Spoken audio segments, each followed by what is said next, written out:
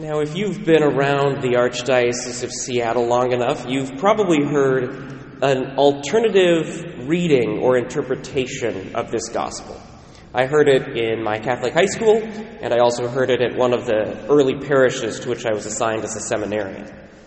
And the reading goes something like this. It says, Jesus didn't physically multiply the loaves.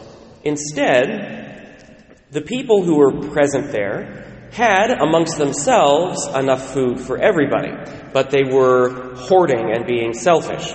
And so when Jesus took what little he had and showed that he was going to share it, everybody else there felt like they could share too, and once they started sharing, there was an abundance of bread and fish. Now, again, I heard this first in high school, and so I've been chewing on it for 20 years now. It's never sat well with me, and it took me a long time to have enough theological education to understand why it didn't sit well with me. Two reasons from a theological perspective. First, it's an expression of something called modernism. So this idea, and it's present all throughout biblical interpretation today, there is this idea that we should try to explain away the miraculous in the Bible. That somehow the miraculous is anti-scientific or unhelpful or doesn't sit well with modern people. And so there must be some explanation for everything that happens in the Bible that's not supernatural. Well, this tendency to try to explain away the miraculous is something called modernism. And it's a theological dead end because what it does is it says the Bible can't mean what it says. Well, the Bible is the Word of God. It's the self-revelation of God. God Himself gave us the Bible, inspired by His Holy Spirit. We can't get into an attitude where we say somehow the Bible is flawed. It's not good enough. It doesn't tell us truths about God. We have to come up with alternate explanations for the things in the Bible. It's spiritually dangerous because if the Bible is going to challenge us, we have to take it at its word. We can't say, oh, when I don't like what's in the Bible, I can come up with another way to read it. The only way God can challenge us is if we listen to Him and hear what He has to say. Which is not to say we're fundamentalists. Catholics interpret the Bible according to the intention of the author. So the intention of the author of Genesis was to convey truths about God and humanity through a mythological symbolic system. Nobody expects Genesis to be a science textbook. But the author of the Gospels intended to tell us true things that happened with Jesus. That was the intention of St. Luke. He's not making stuff up. When he tells us that Jesus multiplied the loaves, we have to believe him. Otherwise, we're saying, no, the Gospel's not true. The Gospel's whatever I want it to be. The second reason that alternate interpretation of this Gospel is problematic is because it puts the burden, in a sense, or the miracle on the people. Now, this is an expression of something that's called Pelagianism. There's this guy named Pelagius. He argued with St. Augustine in the 4th and 5th centuries. I think he spanned those centuries. Definitely the 4th century. He argued with St. Augustine. And what Pelagius said is he said, Jesus' salvation comes from his example. Jesus was fine, God and man. We were post-Nicaea at that point. Was God and man, but the way he saved us was by showing us what perfect humanity looked like. And because he gave us the perfect example, we can follow his perfect example. And if we follow his perfect example, we are saved. The Church has condemned this over and over and over again because we do not save ourselves. We are incapable of saving ourselves. Our salvation comes through the grace of Jesus Christ. He has to do something active in our lives for us to be saved. Can't just be an example thing.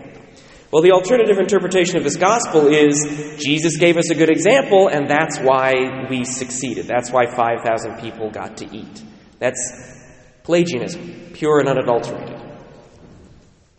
So the question that I have is, why is this such an attractive reading of the gospel? Why have I heard it multiple times from multiple people? I think it's because, in a sense, we have lost faith in God.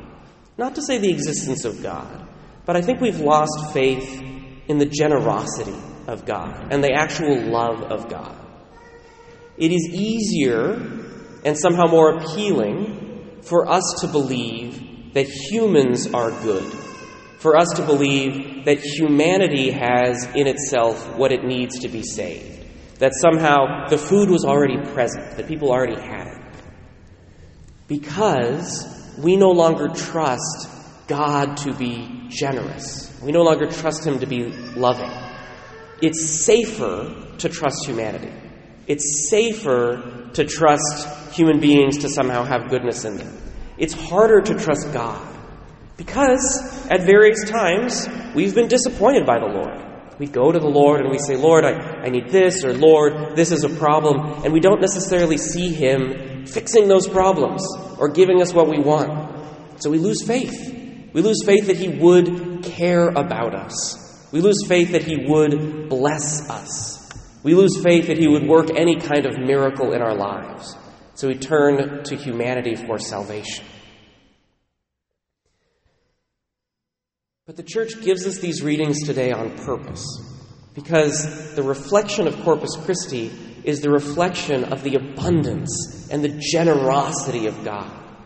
In the Gospel of St. John, in the first chapter, there's this phrase, "From His abundance we have all received grace upon grace." This is a story of abundance. Listen to that last phrase. Looking up to heaven, He said the blessing over them, broke them, and gave them to the disciples to set before the crowd.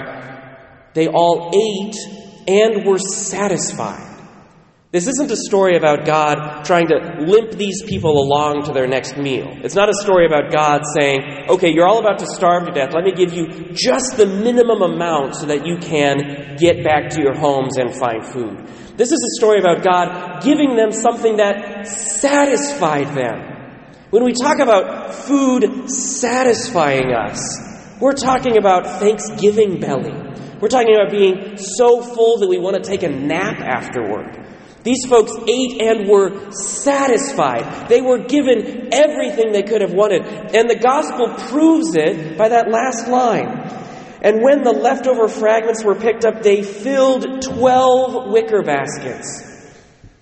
If God was being miserly, if God wasn't giving people enough to satisfy them, there would not be 12 wicker baskets. You've seen it at family dinners. There's not quite enough food. Nobody wants to take the last bit of food, but that last bit of food disappears.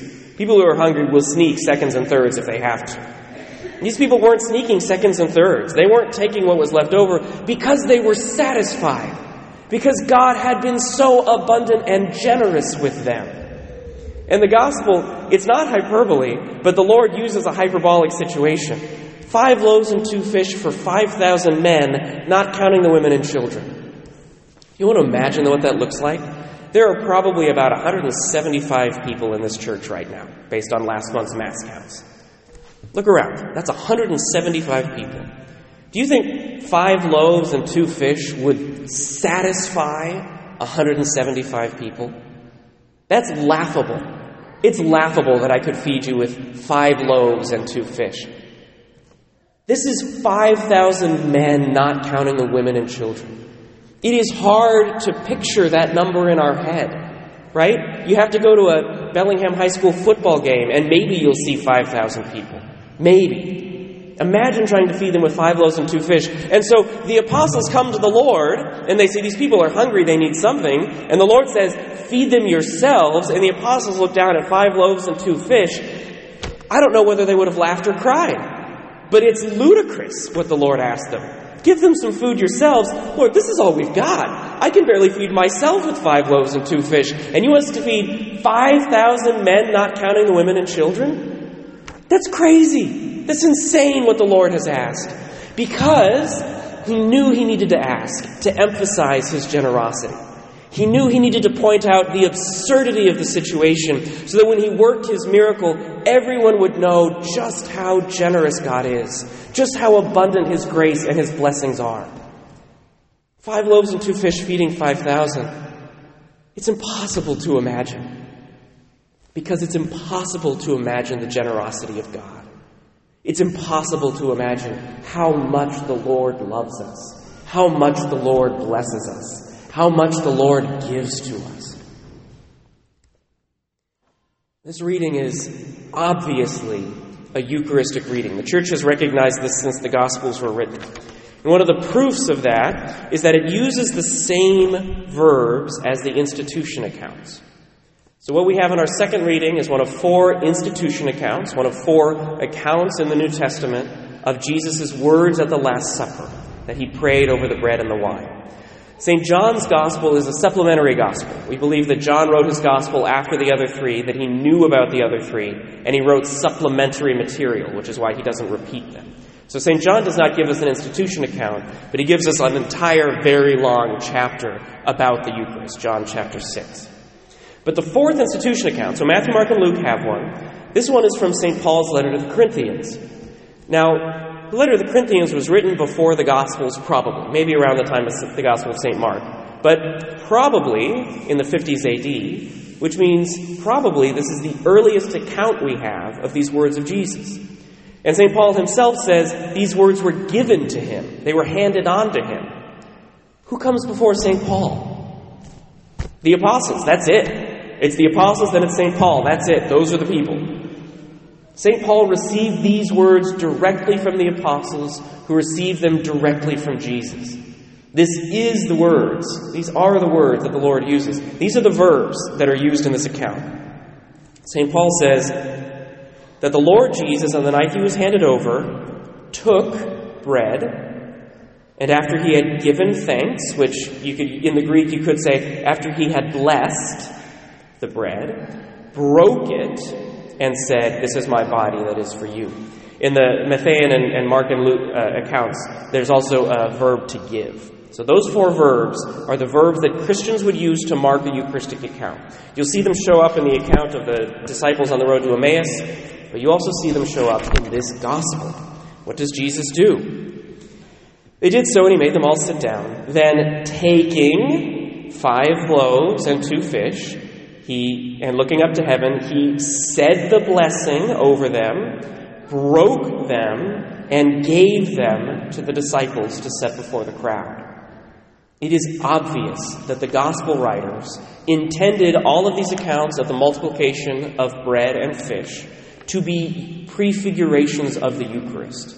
These writers were intentional with their words, and they gave us very clear signals that this is a story about the Eucharist. So our faith in the generosity and love of God matters. It matters. Because if we read this as a story about the generosity of people or following Jesus' example, we don't understand what we're trying to be told about the Eucharist. When we read this as the impossible, laughable, absurd generosity and love of God, and then realize that this is a prefiguration of the Eucharist, we come to realize that the Eucharist that we celebrate every Sunday and every day, except during Christi's, we celebrate every day, is the incredible generosity and love of God. When we think about how laughable it is that God fed 5,000 men, not counting the women and children, with 5 loaves and 2 fish, it is that level of generosity times 1,000 that we experience on this altar every time we go to Mass. The Lord wants to feed us. He wants to give us His impossible love. He wants to give us something that is so overflowing that we end with 12 times as much as we started with. That we end satisfied, completely filled, so filled that we couldn't take anything more. That's the amount of love that God pours out upon us every time we celebrate Mass. The Eucharist is the fulfillment of every desire of humanity. It is the fulfillment of every desire of our heart. It's the fulfillment of everything that was created in us. What are the things that you desire?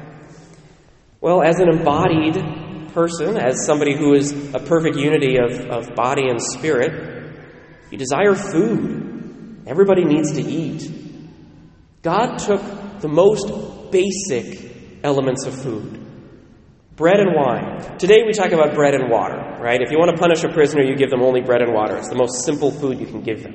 In the ancient world, water had bacterial issues, and so they would drink wine because the alcohol would kill the bacteria. So bread and wine is the equivalent of bread and water. It is the most simple food that you can imagine in the ancient world. He took the food of the poor, the food that everyone had access to, the most basic food. He took that food, the food that our bodies desire, and he turned it into the bread of angels. The bread that angels desire. The manna from heaven. This is heavenly food. The food of the poor becomes the food that the greatest saints and angels long for with all of their being. Our desire for food is fulfilled with food we could never have imagined. Food that we never would have believed could have been given to us mere humans. Maybe you desire family. Wonderful. What does the Lord say in the institution account from Corinthians? He says, "This cup is the new covenant in my blood."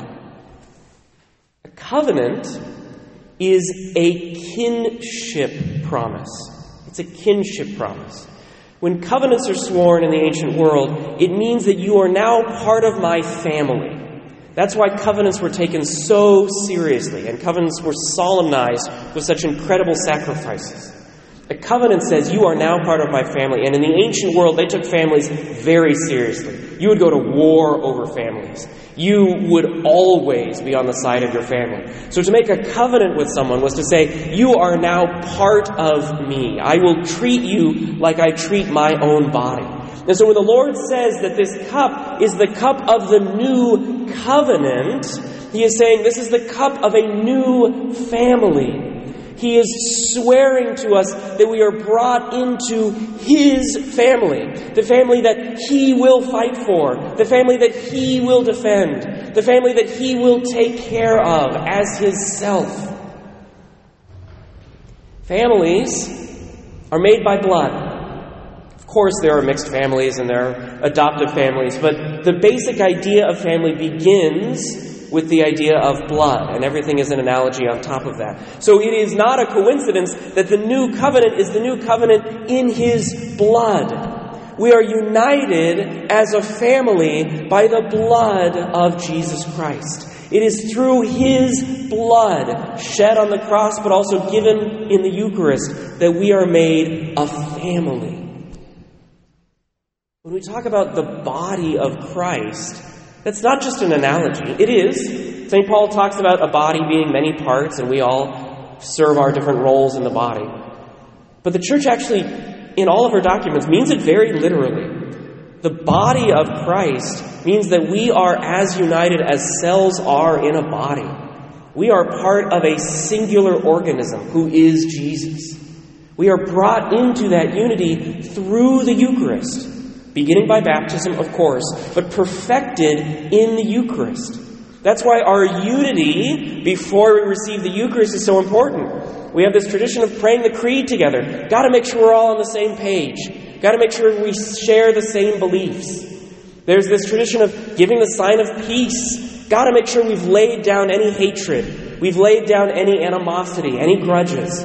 We have to be unified in mind and in heart before we receive the Eucharist, because once we receive the Eucharist, our unity is absolute.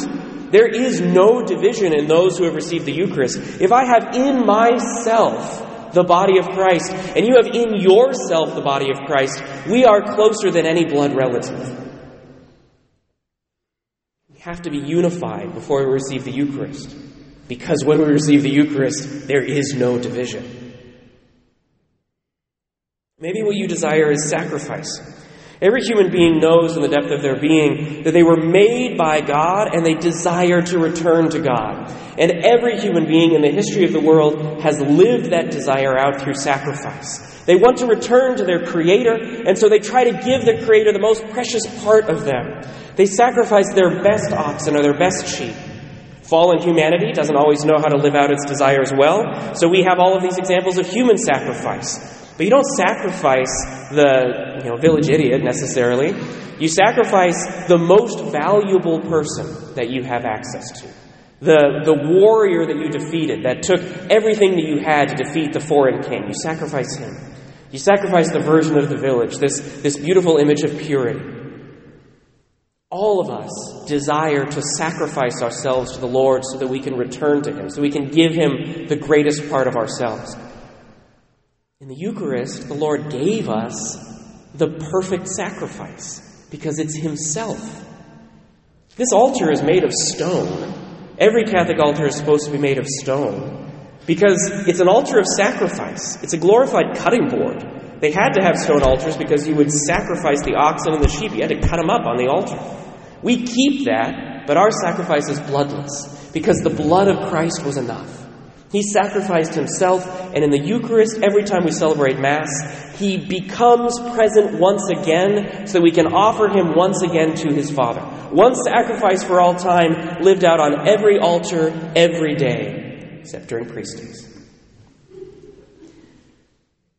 It is essential that we remember that when we offer the Eucharist, we offer Jesus, we also offer ourselves. We are members of the body of Christ. We are offering the body of Christ. Not just the body of Christ in the Eucharist, but the body of Christ in ourselves, the church. It is the perfect bloodless offering. We are given a sacrifice that costs us everything, but is also bread and wine, something that even the poorest have access to. Finally, maybe you desire the presence of God. We all do.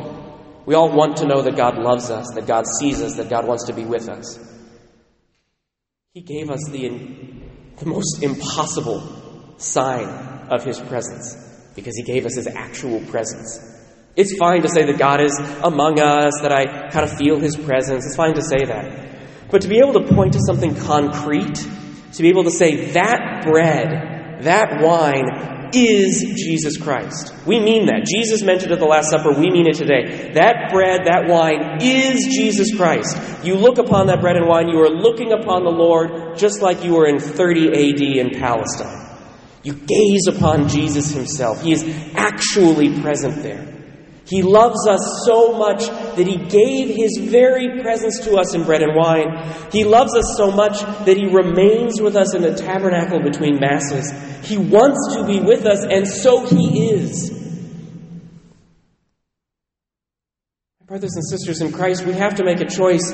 Do we believe that God is this generous? Do we believe that God actually loves us this much? To give us His presence, to give us a new covenant, a new family in His blood, to give us that perfect unity, to give us that perfect sacrifice, to give us that perfect food. Do we believe that God is so impossibly generous? We Catholics have to make a choice every time we look upon the Eucharist. Either that is nothing more than bread, and we are the worst idolaters you can imagine, because we worship as God something that's made by human hands. Either we're idolaters and that's bread, or that is the body and blood of Jesus Christ, actually present on the altar. Or that is the greatest sign of the greatest generosity this world has ever known.